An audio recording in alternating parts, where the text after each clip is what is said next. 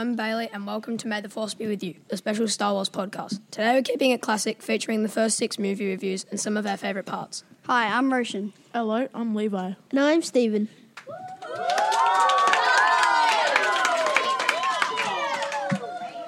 The Phantom Menace. Okay, The Phantom Menace, Episode 1. Well, in my eyes, I'd give this movie a 3-star rating because I feel like it is a fairly good movie, but with some downsides. On the positive side of things, my favourite character from this one would have to be Darth Maul. I mean, he's a Dathomirian, and for those people listening who don't know what that is, it's a dude with horns. What's not to love? Really? I dislike this movie so much that I give it a 2 out of 5 stars. Well, I would give this a 3-star as well. It's a pretty good episode 1 compared to other trilogies, but that's just my opinion. It has its ups and downs with its edits, like the jump height and speed at some parts, but it is fiction.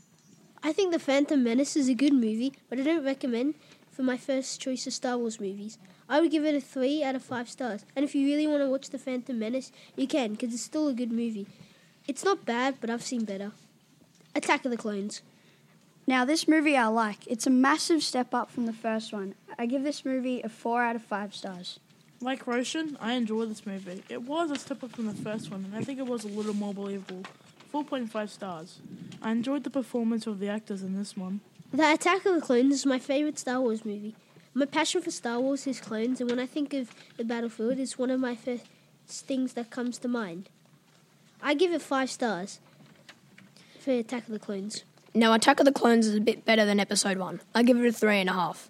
My favourite part of this movie would have to be the battle on Geonosis. I mean, it's a major part of the film. Revenge of the Sith. This movie is a pretty good one. Me, I give it a 4.5 rating. You guys would probably give it better, but I'm not big in the whole Star Wars series. But I definitely enjoyed this movie. I think it's a good showcase on how Anakin turns to the dark side, and the fight between Obi-Wan and Anakin is enjoyable for the right audience. Revenge of the Sith. Revenge of the Sith is a good movie. In fact, it's the best from the Star Wars collection filmed by Lucasfilm. I'll give it 5 stars, and it's my second favourite movie from Star Wars. Revenge of the Sith is my favourite Star Wars movie, and I give it a 5 star.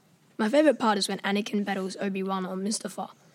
I mean, it's the main article itself, and it says it right there.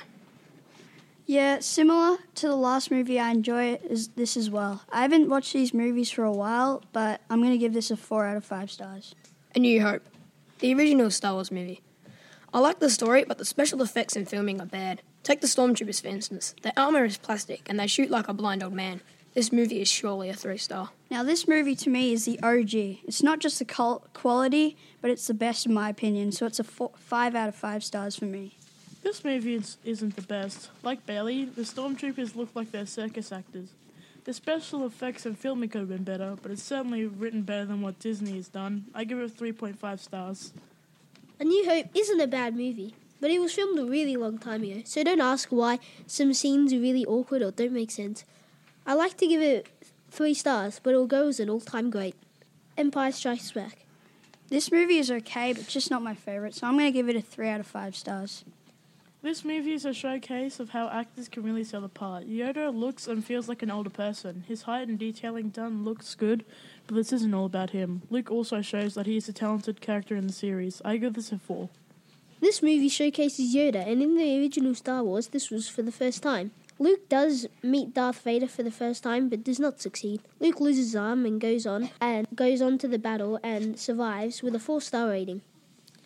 This is a fan favourite. The butter on the bread, the cheese on the ham. Like the other fans, I give this a 4-star. Return of the Jedi. I really enjoy watching this movie whenever I see it because it's just so action-packed. The twist with Darth becoming good again can really make you feel sad when you have to watch Luke leaving for the better. I give this 5 stars. This movie is a sad movie. In fact, so many die, but Luke goes on to win.